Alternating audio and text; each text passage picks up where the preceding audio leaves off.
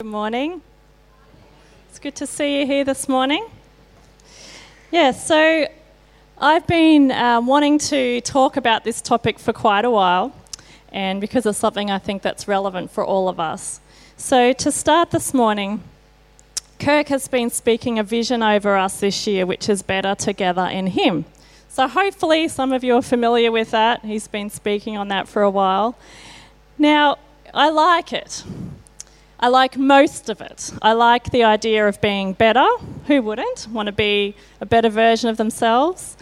I like the idea of being better in Him because I love my Jesus and I always want to walk with Him in life. The part that I'm not so keen on has been the together. Yes, someone clapped. Woo!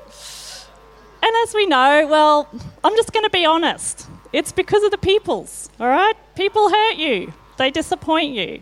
They betray you, they abuse, they exclude, they gossip, they take advantage, they backstab, they get caught up in power plays, they are greedy, they are selfish. And the Christians, well, they're the worst, aren't they? Church would be awesome if it wasn't for the Christians. Those people, sometimes people say to me, Nikki, I like the idea of God and I'm open to that, but don't ask me to do church. The way Christians act, I don't want to be around them, and I don't blame them. I've been in church my whole life, and I hang my head sometimes in despair at the behaviours that I see. So they have a point, but yet Jesus still calls us to do the together. Throughout the whole Bible, God intertwines the story of community and how essential it is to the human race. Adam had his Eve, Noah had his wife, his sons, his daughter-in-law. Abraham created nations, Moses had his adoptive mother, Gideon had his army, David had his Jonathan, Jesus had his disciples. So it's high on God's list of must-have because He keeps incorporating it into the story of the human race. But living together in community is one of the hardest things that we can do. Behaviour imperfections, personality difference, cognitive impairment, selfishness, fear, pride, divided opinions, conflicting ideals, all of this puts pressure on the idea of relationship. And sometimes it's just too hard and we give up. The bad news is it's here to stay. The good news is that Jesus gets it and He understands the challenge and He gives us good ideas as to how we can navigate this. Now, God created us with the innate desire for a relationship. Part of what makes us human is the need to belong. We need close and caring relationships marked by emotional depth. We need each other. We learn from each other. We teach each other. Each of us is born with something significant to contribute. There are many things that an individual can't do by themselves, but they do it effortlessly when we do it as a team. So firstly, why is it so important? Now, recently, Harvard released some findings from a 75-year longitudinal study of adult development. What that means is they studied the same 724 men over a 75-year period. That's commitment. They looked at areas of work, their home lives and their health. They looked at their medical records, they did brain scans. Eventually, they started asking their spouses and their children. And they've recently released some of the findings from that. Their conclusions were that good relationships keep us happier and healthier. The first point they made was that social connections are good for us. They found that loneliness kills. People who are more isolated and less happy find that their health declines earlier in life and they often have shorter lives. They then found that it's about the quality of relationship, not the amount of friends that you have. They found that good relationships, which is defined as having people you can count on when you're in need, they protect our brains. They produce sharper memories and we retain our memory for longer in life. And lastly, they found that the key to this was to actively pursue relationship. They noted that when people leaned into relationship, they achieved better quality connections. So God's good idea for being together is that it's good for our health. Secondly, we need this because we need community to learn from. So how does a person learn a trade? They learn as an apprentice from someone else. How do people obtain a degree? They go and sit and listen to a lecturer in a classroom setting. We learn an instrument, we learn how to drive from another person. We just can't exist without having other people to do life with. But we learn so much more from togetherness. Jesus used several different forums in community to teach about life-giving practices and principles. He taught about marriage, parenting, prayer, money management, love, serving others, sin, wisdom, judging. He taught about humility, teamwork, healing, sacrifice, respect, equality, forgiveness, dealing with fear, anxiety, pride, worry, and wounding. He has a lot of good ideas for us, and he uses community as the forum to do that. Now, why do we need to learn? When we know better, we do better. We've all got something that we can learn in our lives. We've all got things to improve upon. Now, recently I was helping in the Mercy Centre. I was sorting through clothing, looking on the rack, deciding what we would sell, what we wouldn't. I found a spectacular black sparkly rayon pantsuit. You should come shop in there. There's some, fantastic clothing. And I was listening to a conversation at the table. So the guys were talking, and they were telling a bit of their life story. So a lady was saying, she was an older lady, a lovely lady, was talking about when she grew up. It was mum, her 3 siblings, and her. They left dad because he was violent. And over the course of their life, they suddenly had to move a few times when dad tracked them down. She said mum just worked all the time. She wasn't very educated. This was like 50 years ago. There wasn't child support. Mum just worked as many hours as she could. And I just thought, this is normal. We didn't have a lot of stuff. We didn't do a lot of family things together. Mum didn't, tell us that she loved us and stuff. And she said later on in life, she realised how much the mum did love them, how much she worked for them. But she said, this is what we thought was normal. And she said something that really struck me. She said that when she was a young adult, she went and lived with another family. I'm not sure of the circumstances. But she said, it opened my eyes to a different way of life. And this is why Jesus calls us into community. She said, I never had thought about educating myself, getting any kind of degree, working my way up through a job. We lived hand to mouth. I thought that was normal. I lived with someone else, and I sort of was open to a new way of doing things. So community is important for us because we can learn new and better ways of navigating life. It gives us a chance to have a taste of something different. We all have something to learn, and we all have something to teach. And that's for anybody here who's sitting here today thinking that you've got nothing to offer to a community. There's only ever going to be one of you with your experiences, with your knowledge, with your background, and don't deprive the world of that. Accept that God can work through you. Sometimes I get the feeling in church when we hear the verses of the harvest is plentiful, but the workers are few. Ask the Lord of the harvest, therefore, to send out workers into his harvest field. We hear that and we do this. And we look around for someone else to do that. We look around for the holy people, for the good Christians to do God's work.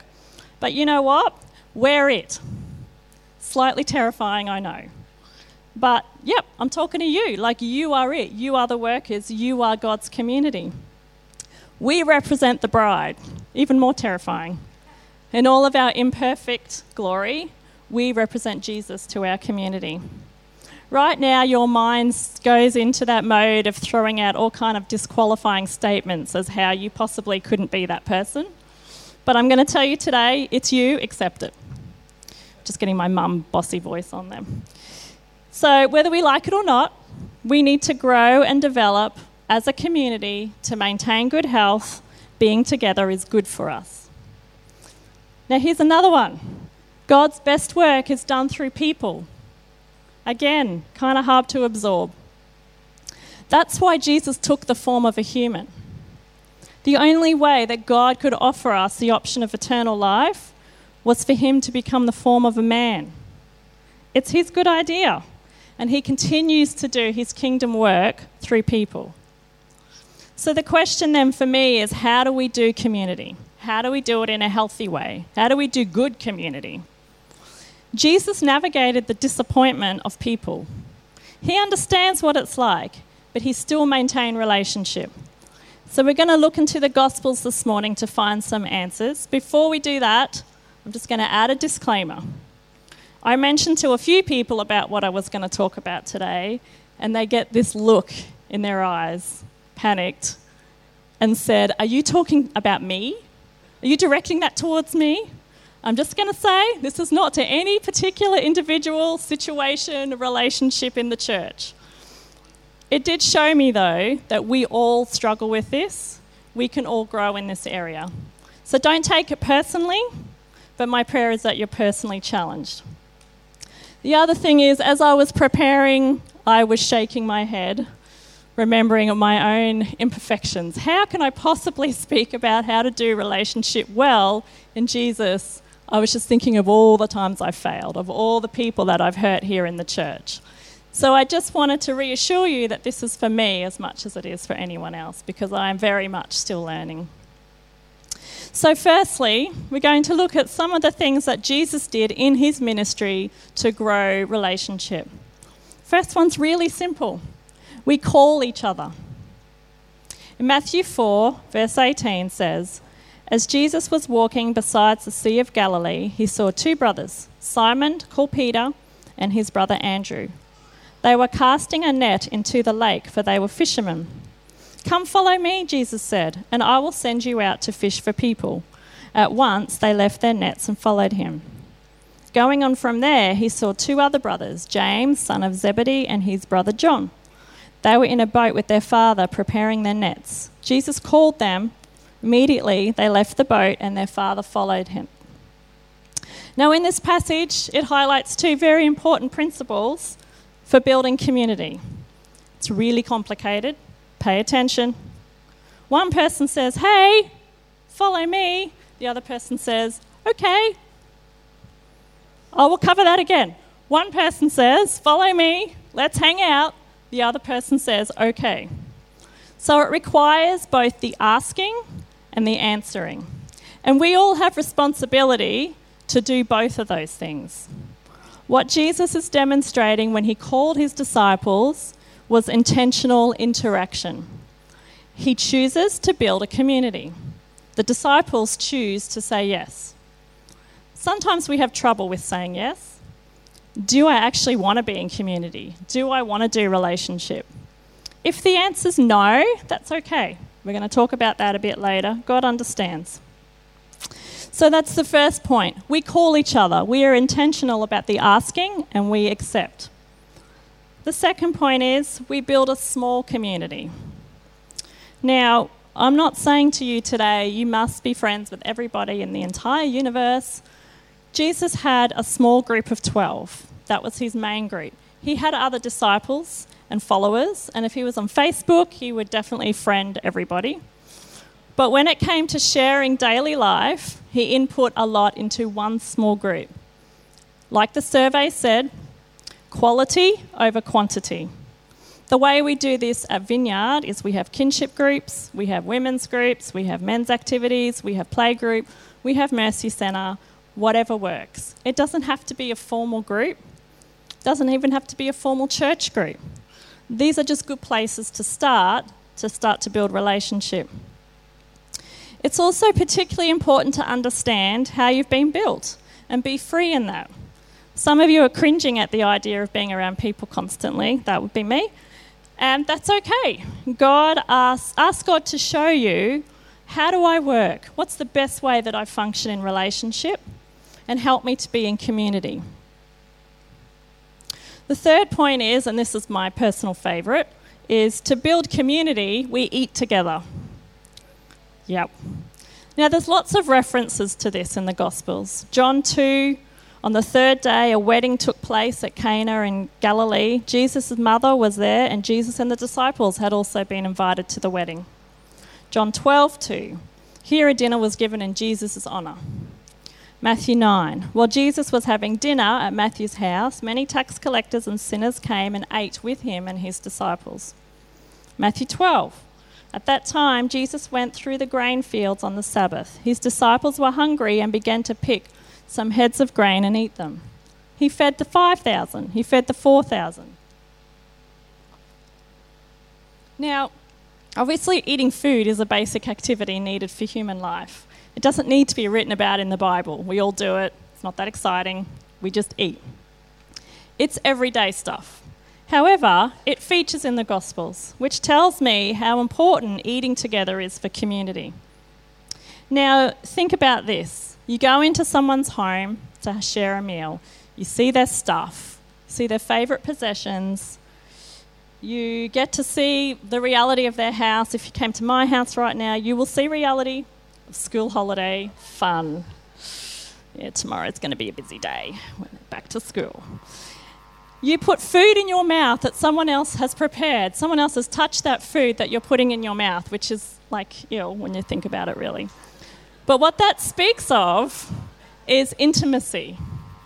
It's important to create intimacy, otherwise relationship won't grow. So through the sharing of meals, we build intimacy. The act of highlighting eating together in the Bible also tells me about the importance of doing everyday life with each other. So not only do we eat together, we just do together. Jesus and his disciples went to lots of Jewish festivals. Festival of Dedication, Festival of the Tabernacle, Festival of the Passover, like they partied on. They did weddings, they went out to the countryside, they went to the mountainside, they fished together, they travelled together. All of this entails us to get to know each other pretty well, and this is important for building relationship, is we do everyday life with each other. Now, I work in a shelter for homeless young people. I'm a youth worker. And one of the things I love about residential youth work is it affords us a great opportunity to build relationship. It's not a 9-to-5 office situation where you might have a client come in for some counselling and, you get to know each other, but it's an hour a week and off they go. You wear your nice work clothes when you're in an office, you do your hair and your makeup. Well, some of us, I don't. But it's very different from living in a house with someone. So in the shelter, we engage side by side with the young people. We eat together. We do household chores and peep off the chicken perch together. We hang out washing together. We grocery shop together. And there's a great reality and from doing day-to-day life together. Now, when I first started working at a shelter, I was very young and I had to deal with the professional world.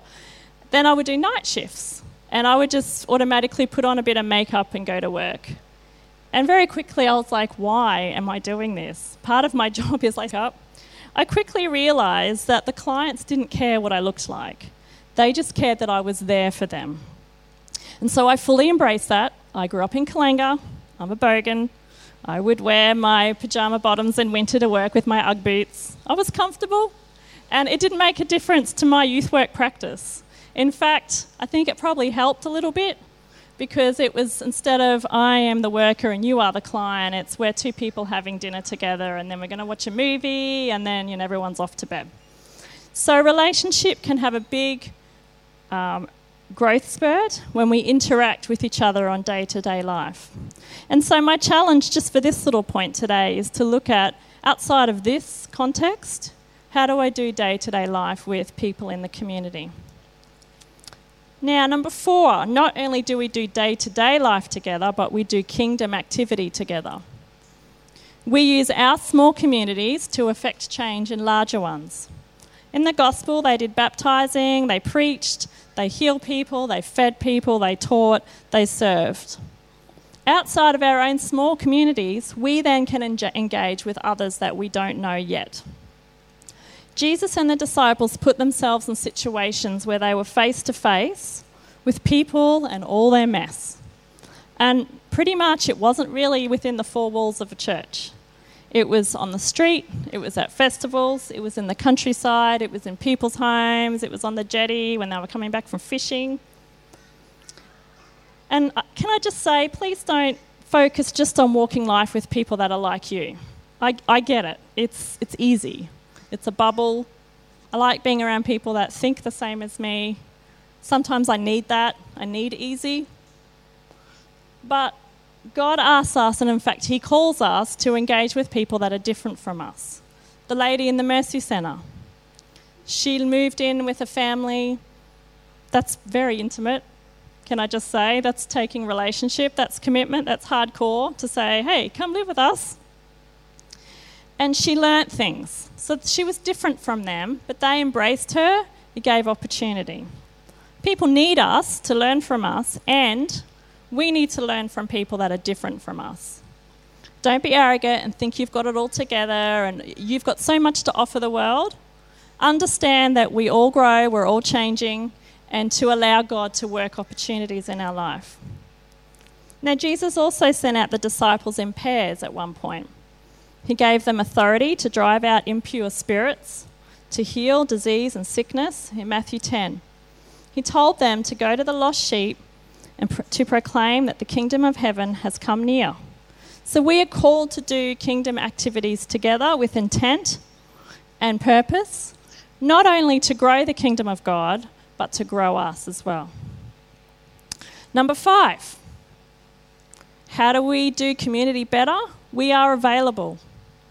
Jesus often was teaching. He went out to teach. He had his parables. I'm sure he had his 3-point sermon tucked away in his head. But he allowed himself to be interrupted by people who were desperate for healing. And that to me speaks of, let's just be available to each other. Okay, let's not get so caught up in tasks, in religious activities, that we just can't be available to each other when people need someone to pray for them or just to listen to them or cook a meal for them. Number 6, we grow community by giving it time. Jesus spent a lot of time talking with just his disciples. He would explain parables to them after he's spoken to the crowds. The disciples would ask questions. He would give them like a more in-depth explanation. So it not only takes time, but it takes time doing activities together. Now, over the holidays, I live a pretty glamorous life, and my best friend come over and helped me clean out my pantry. It's exciting stuff. So talk about intimate. She got to see the spices that have been there since 2012. You know, the half-eaten packet of biscuits at the back of the cupboard where I wasn't aware there was like a little mouse eating it. She got down all the empty boxes of Weetabix and put them in the bin for me.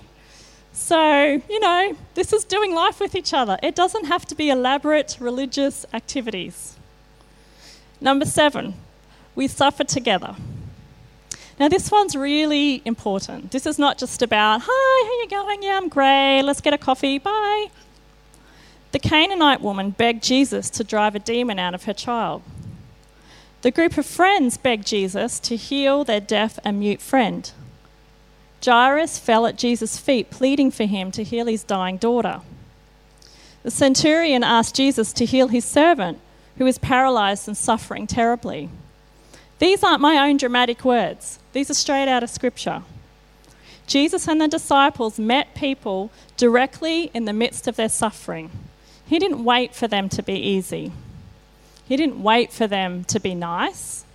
He didn't wait for them to be healed. He was like this with them. He was with them in the midst of it. Sometimes he had another agenda.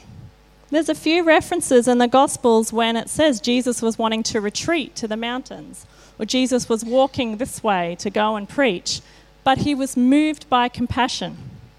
He allowed himself to be moved by compassion. Hear this carefully today. I'm not saying that you should be more compassionate, because you're going to fail. If we just try and make ourselves something better, we can't do it in our own strength. So this is not about a list of shoulds that you need to do to be a better Christian. This is about, Lord, I struggle. I don't want to be bothered by people and their problems. Fill me with your compassion. Show me how to do that. When there is suffering, this is when relationship comes under pressure. We see each other in all our glory, and it can be really tough. It can also produce lifelong change. It can also cement the connections that we so desperately need to live a good life. Now, number 8, how do we do community better? We challenge each other. So Jesus, there's like these 5,000 people that have been listening to you all day. They're kind of hungry. I checked, Domino's won't deliver out here, so what do you want to do to feed them? What does Jesus say? Feed them. Can you imagine? Like, what? What do the disciples say? Yeah, hilarious, LOL, seriously. What are we supposed to be doing here? So Jesus gave them a challenge and, a pretty seemingly impossible challenge. As we know, Jesus directed them to grab whatever food they could find and bring it to him. He multiplied it. The disciples fed the people. There was even leftovers. Jesus regularly challenged his disciples' beliefs and faith. He gave them opportunity to grow, but he didn't leave them out to dry. He didn't abandon them when they had trouble growing. He partnered with them. Part of doing life together is challenging each other to grow, but not in a, I'm just going to drop you over here, good luck with that. It's let's do this together. Now, number 9. This is a hard one. Sometimes we have trouble understanding this. How do we do community better? How do we do together? We speak plainly to each other. As you read through the Gospels and the way Jesus led his disciples, it wasn't all please and thank you and may I, and excuse me. Jesus challenged the way that he thought, the way the disciples thought. He challenged the way they acted. He confronted them. He scolded them. It wasn't all a perfect, happy, serene, rainbows, fairy floss kind of, we're just Jesus and it's fantastic. In fact, I think for the disciples it would have been downright confronting to be associated with Jesus, to be in his community. It would have been uncomfortable. It would have been embarrassing. He challenged everything that was part of the religious culture at the time. Lots of people didn't like it. Lots of people were angry at him. So we speak plainly to each other. We live life honestly with each other. The important thing here is to look at how did Jesus speak plainly to his disciples? How did he confront them with the reality of their humanity? He let them know when he was disappointed. He didn't hide his feelings. He didn't stuff down the rage so he wouldn't offend anybody. He didn't pretend. What he did do was he always would seek to correct, encourage, and teach a better way to the people in his community. He spoke plainly. It wasn't flowery. He spoke clearly. His end goal was not to belittle them, shame them, control them. His heart was truly for them to grow an understanding of love and the ways of love so that they could reach maturity in themselves and ultimately access eternal life. So we can speak much needed truth in each other's lives. If you think that nobody's got anything new to teach you, then you are in trouble. Because there are things we don't often even see about ourselves, and we need people to reflect that to us for us to grow. But we speak to each other like this because we want better things for that person, not to prove a point, not to prove our own rightness. You are not responsible for other people's feelings. That's a hard one to get our head around sometimes. Our feelings are our own. I actually don't have any power to make someone happy or to make someone angry. Okay, that stuff is inside of them. We can be honest with each other. However, we are responsible for providing that truth in a way that brings life and in a loving way. And I'm going to talk about that a little bit later on and give some examples of what that looks like. Number 10, to grow community. This is a hard one. We persist with each other. So if you picture the Last Supper, Jesus, his disciples sitting together for their Passover meal, this is the last time they're going to be together in this format. It's the last opportunity Jesus has to impart to his disciples wisdom and truth. He's trying to tell them he's going to be crucified. Like, this is kind of big. This is what's going to happen. I'm going to suffer for you. I am going to take the sins of the entire world to the cross. They've seen his miracles. They've seen his power. They should have an idea of who he is. What do the disciples do? They argue with each other, who is the greatest among me? Do you think at this stage Jesus might have been a little bit like, I am done with you people. Hello? Have you learnt nothing? Why are you arguing about who's most important? He must have been frustrated with them at their selfishness, their small-mindedness. But instead, he doesn't get out and walk out of that room. He continues to submit to God's will for him. He went to the cross. He experienced great pain and suffering. He took our sins upon him. He persisted with relationship and community. He didn't give up on people that couldn't even appreciate for what he is. And that's an important one for us today to start to think about is relationship stuff is hard. And it's easy and it's understandable when people go, I can't deal with this, I've got enough stuff going on, I'm walking away. But Jesus asks us to persist with each other. We defend each other. Now, when Jesus was doing his stuff, his work, the Pharisees, who were the religious Jewish leaders at the time, were less than impressed with him. In fact, they were very threatened and terrified by him because he turned their whole way of life, all of their thinking, their theology, turned it all on its head. So they would try to criticise Jesus, they would try to catch him out doing the wrong thing, they would try to disparage him, they would try and badmouth the disciples. An example of this is in Mark 7. On this particular day, the disciples were eating and were doing so with unwashed hands. What this means is, it's not that they didn't wash their hands after they went to the toilet. It means that there were special hand-washing ceremonies at the time in the Jewish culture that people were required to do before they ate. If they didn't do the ceremonies, it was then considered that their food was defiled. So the Pharisees were like, your disciples are just sitting here eating unwashed food, they're defiling their food. What sort of person are you to say that you follow God? So Jesus called the crowd to him and said, listen to me, everyone, and understand this. Again, plainly speaking, nothing outside a person can defile them by going into them. Rather, it is what comes out of a person that defiles them. Now, community living is not going around and picking fights with each other's enemies to defend them, okay? But Jesus spoke up for the people he did community with. It's standing by each other if we are attacked or criticised.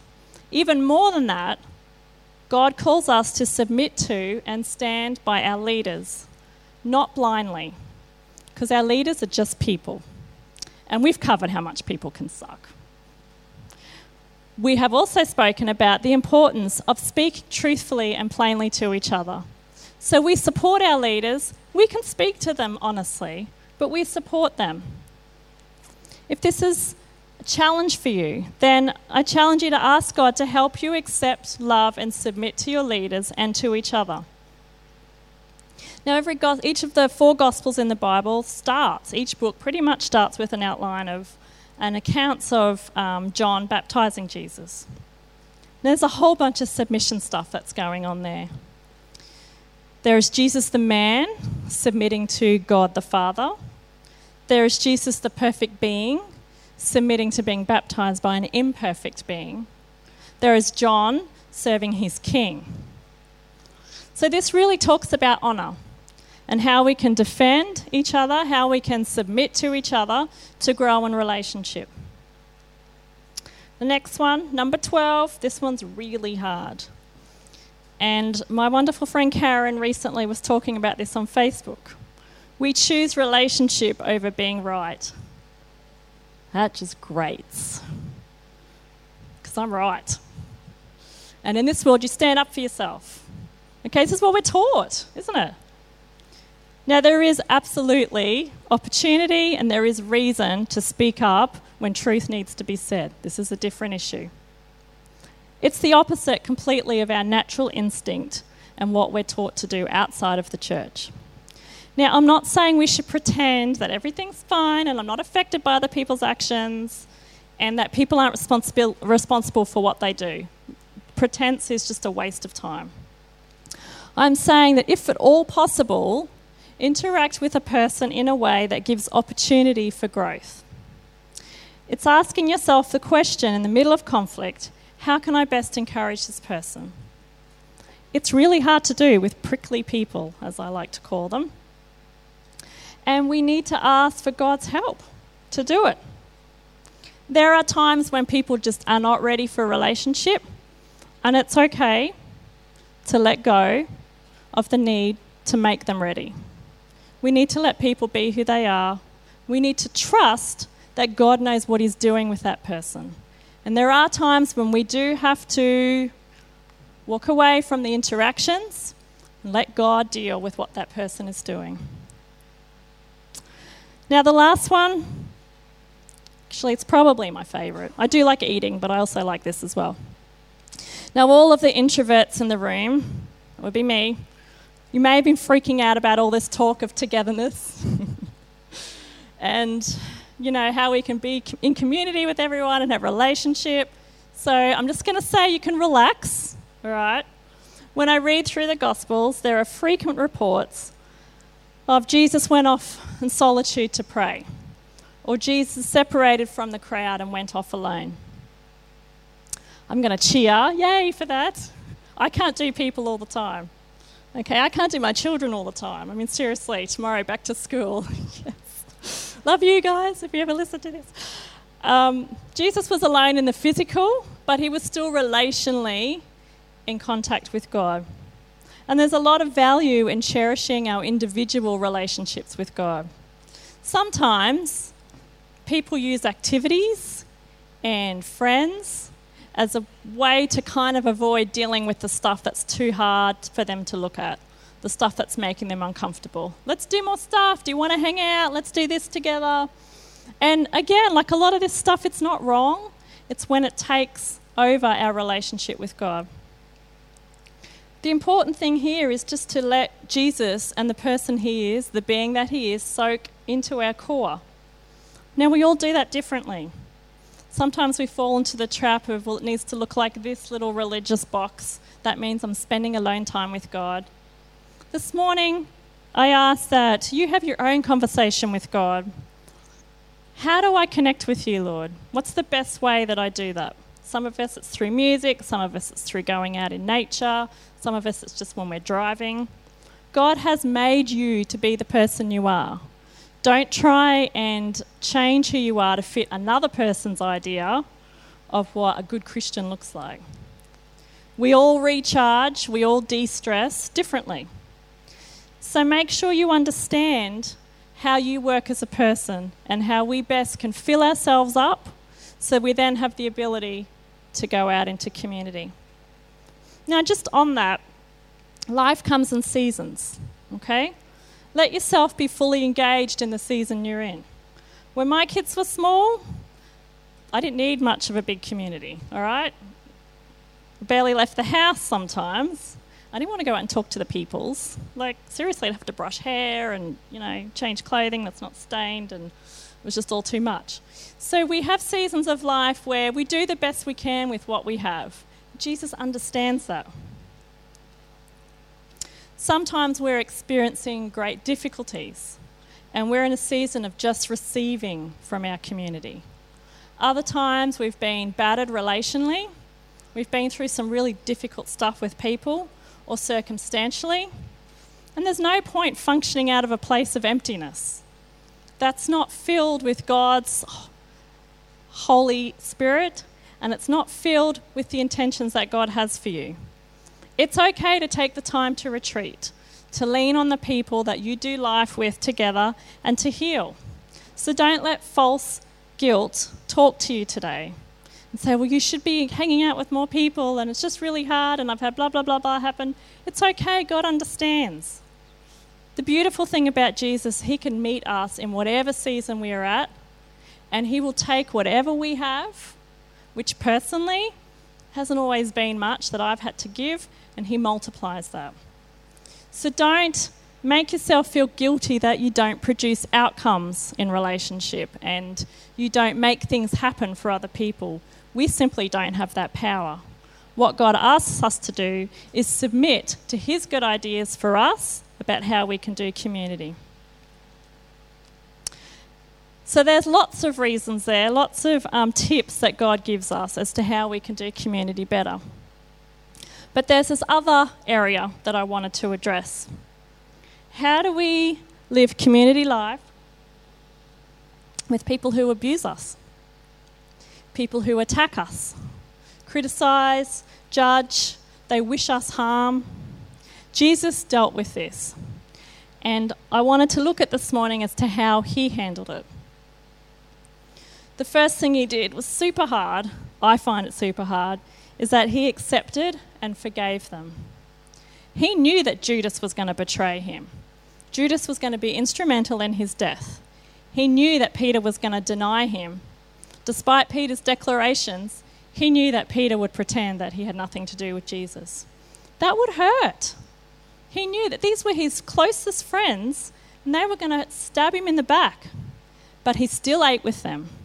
And he still shared his most significant meal with them, which was the Last Supper. He accepted that they would fail him, and he forgave them before they even did what they did.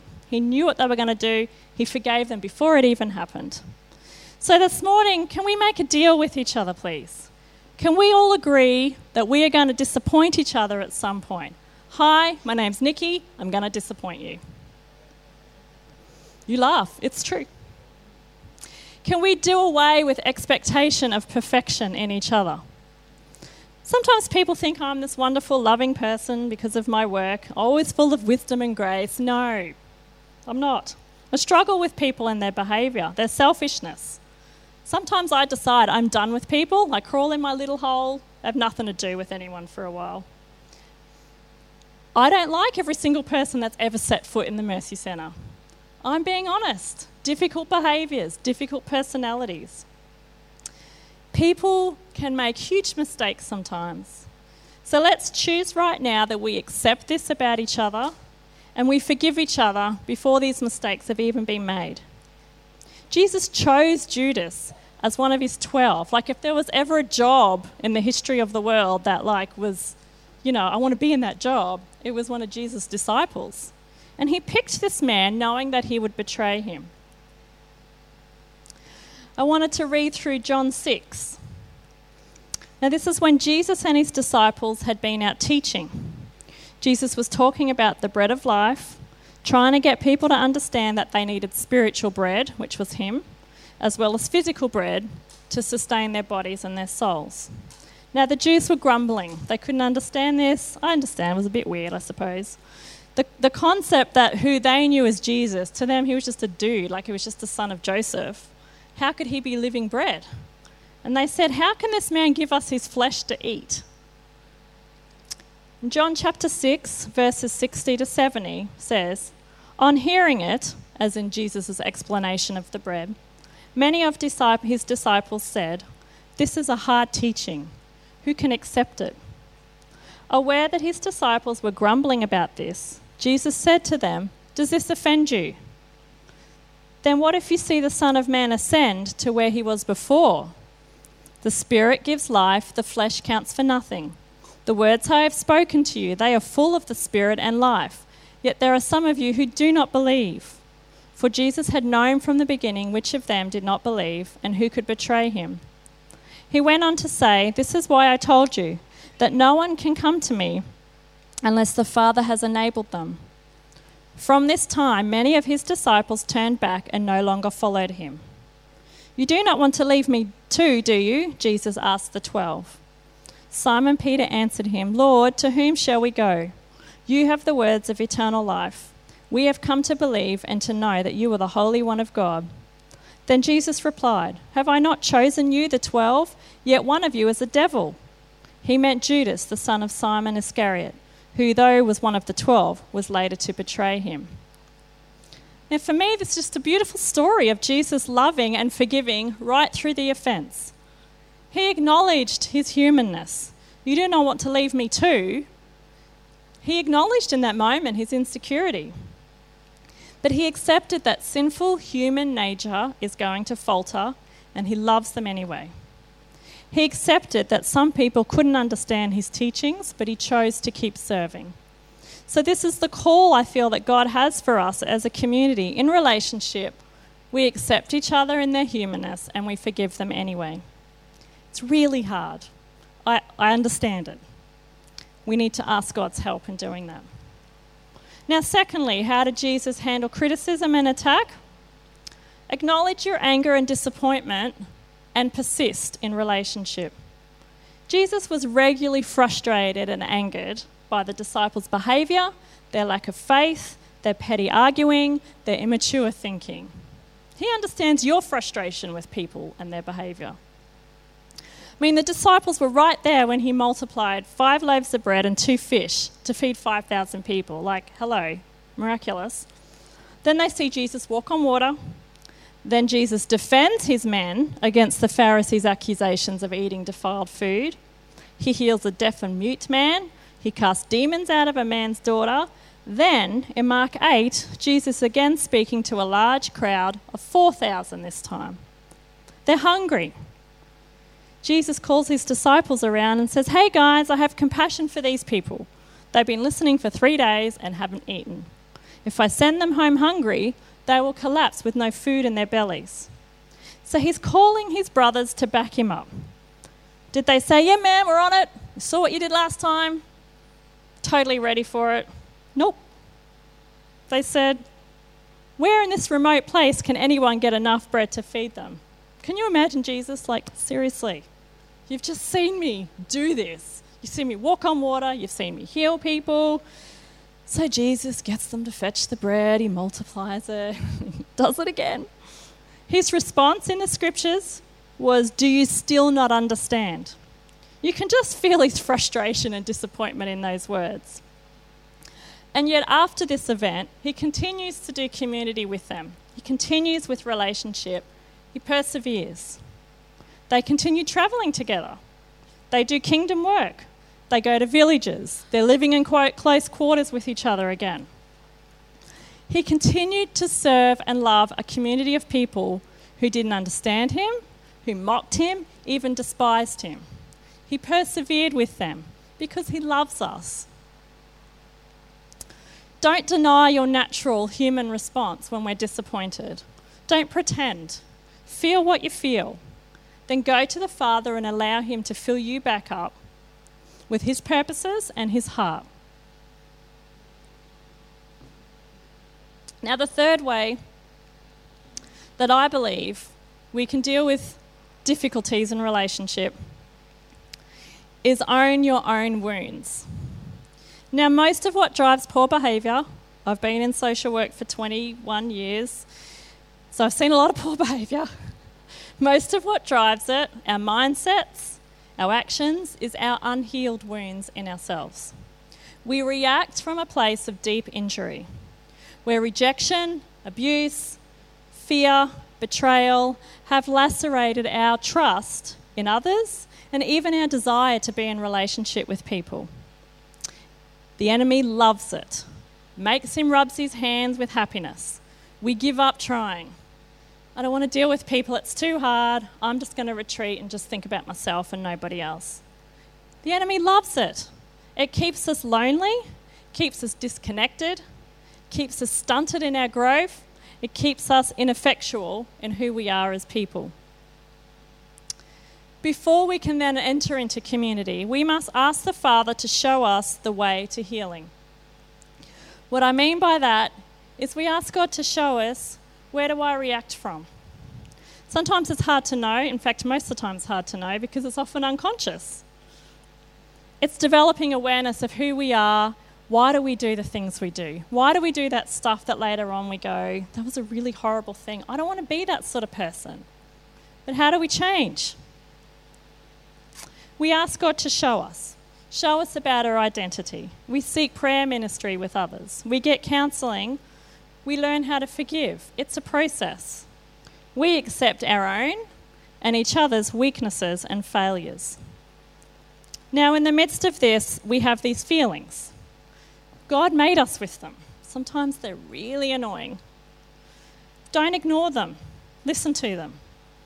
We need to sift through. When we have a strong emotional response to someone, we feel offended, we feel grieved, we need to look at our feelings and go, is this my stuff or is this their stuff?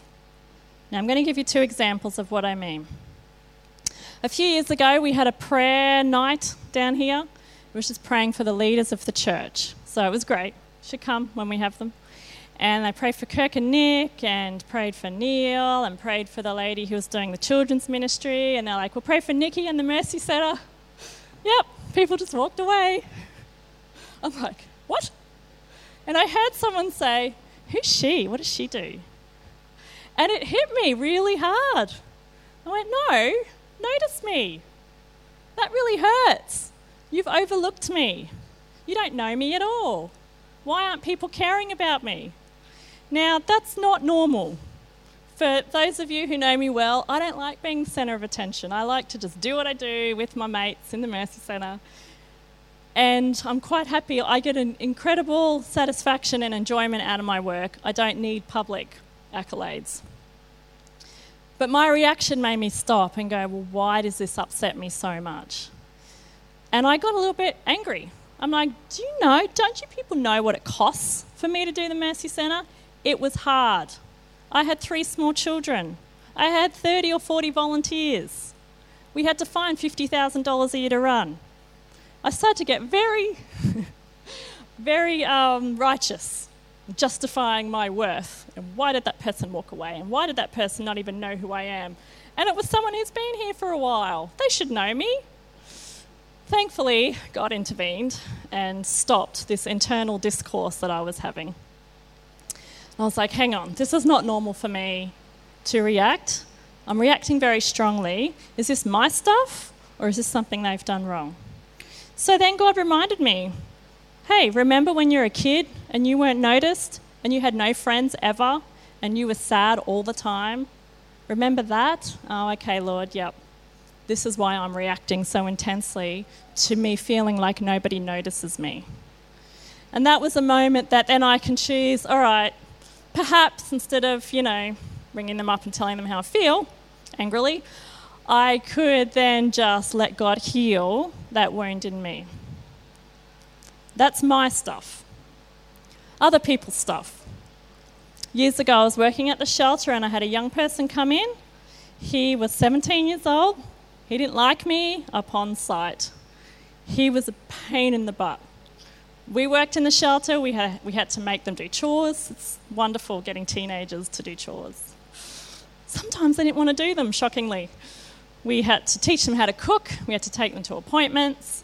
We had to introduce them to other ways of talking to people. Now, he was constantly defiant, oppositional, rude, verbally aggressive, and it went on. And I'm like, Lord, it was a Christian shelter I worked in. I went, nah, I don't want to deal with this kid. It's too hard. He's really pinging me off. He's a jerk. And I understand he's got problems, whatever, but this is just, I don't want to deal with this every day. And one day I said to him, what's your problem with me? And he said, you look like my mum and you act like my mum. And I went, damn it.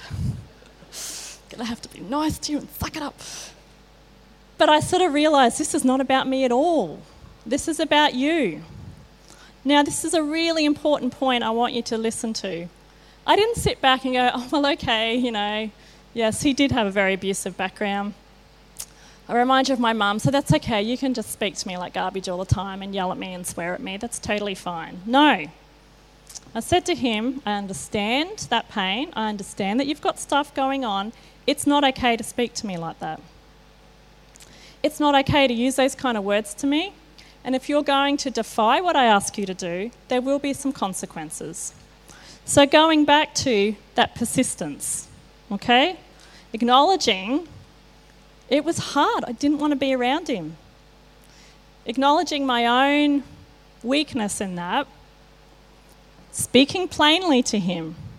Okay? Being a Christian isn't about just pretending everything's nice and wonderful all the time. We can speak truth to each other, but we speak it in a way. I didn't attack him, didn't call him names, I didn't tell him what an idiot he was, I didn't yell at him. I came close, but I didn't. So understanding that, okay, this is his stuff and I can't change him. Accepting our own helplessness when someone behaves in a way that's offensive, I can't change you. I need to let God do what he needs to do. The temptation was to tell him off frequently. I gritted my teeth many occasions. I did continually say to him, this is not okay, you can't speak to me like this. Sometimes I kind of hoped when I turned up to work he'd been kicked out. Just being real. But I persisted with him. Now, God was really kind in how he managed that, because eventually this poor boy was assaulted outside of the shelter, was physically assaulted on the street, and I took him to the police. He wanted to make a complaint. We were there for a very long time. My shift ended. I didn't go home. I'm like, you know what? I'm going to see this process through to the end. This is what God calls me to do. From that day on, my best friend. And he said, like, you tell me, Nikki, that you care about me, but I never believed that until I had showed it. And from that point on, he would tell off the other kids for being verbally aggressive towards me. So he was like my little watchdog.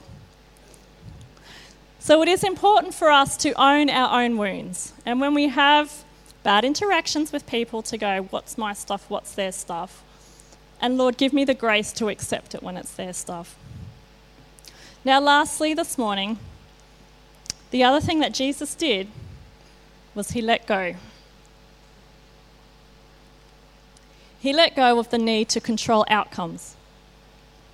He allowed people to make up their own minds about him. He spoke truth, he spoke words of life, and then he moved on. He encountered a town that rejected his teachings, didn't want to engage in relationship. He shook the dust off his feet and moved on to the next town. He was always ready, though, if they changed their minds and were wanting to talk to him, he made himself available. See, we were created with free will and the ability to choose relationship or not. Sometimes people just are not ready for healthy relationship. They're frightened of it. It's what they most want in the world, but they're terrified of the vulnerability it's going to require. They hold on to their need for revenge. They hold on to their hurt. They hold on to their isolation. They don't want to give up their fear. They don't want to give up their perceived power. Do we reject them as people? No. We allow them to have the freedom of this decision, and we follow where God brings us into other life-giving opportunities. And we wait for them, just as Jesus waits for us. When Jesus first invited you into a relationship with him, when he first introduced truth into your life, there's a fair few of us that went, yeah, not for me. And how sad would that be if God said, okay. He persists. He kept pursuing us. He kept courting us. He waited for us. The people that don't want to work with us in a good, healthy relationship, we let them go and we wait for them at the same time. We forgive them just as God forgives us. Remembering that forgiveness doesn't always equate to ongoing relationship, it means we release that person's offence from us. And you know what? Sometimes when we release the offence, the idea of a continuing relationship suddenly becomes a bit easier. So this morning I'm asking you to let go of the need to be right, of abusive relationships, of controlling outcomes and controlling healing. Lord, if you just did it this way, the person would be fine. Just fix them. Let go and let him do what he needs to do in his own always better way. To let go of unreasonable expectation of others. To let go of selfish ambition. To let go of trying to force God's hand in our lives. I'm asking you to release others from the responsibility of carrying your emotions, from the responsibility of making you happy and making you fulfilled and feeling good about yourself.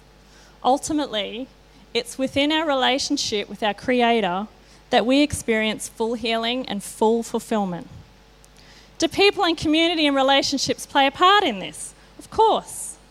God made us. We are the vehicle through which God works.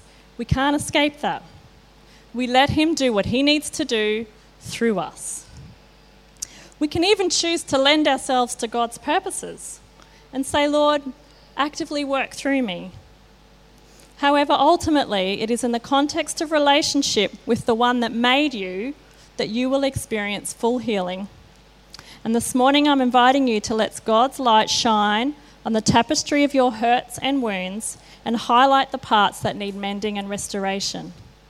The reason that I desperately want people to allow God to highlight that stuff is he will heal you. He will meet you in that place. And the thing that you've always wanted, the community, the connections, the closeness, it's going to be accessible when God starts to heal us. So this morning, as I finish up, I'd like to invite everyone to close their eyes, not to be religious, but to allow for an undistracted conversation with the Father. If you don't want to close your eyes, that's fine as well. Now I'm going to do something I don't normally do, which is to read out a prayer that I wanted to pray over us. Lord, forgive us for abandoning your good ideas of how we can do life together. Forgive us for allowing bitterness and insecurity to blind us to your transforming love. Forgive us for giving people the power to decide our worth instead of you. Lord, heal us. Show us how we can do community better. Keep us always looking outward in order to bless others and connect people with their Creator and his love for them. Amen. So this morning as I finish, if anyone wants specific prayer for anything I've talked about today, I know I've covered a lot of stuff. But if you want prayer for learning how to do relationship better, how we can do togetherness better, come up the front, we'll pray for you. If you need to be healed of past wounding, come up the front, we'll pray for you. If you need God to show you the value of relationship, because sometimes we're like, yeah, I get it, but nah. If you would like God to open your mind up to what that will do in your life, come up and you can pray. We can pray for you this morning. So thank you for listening.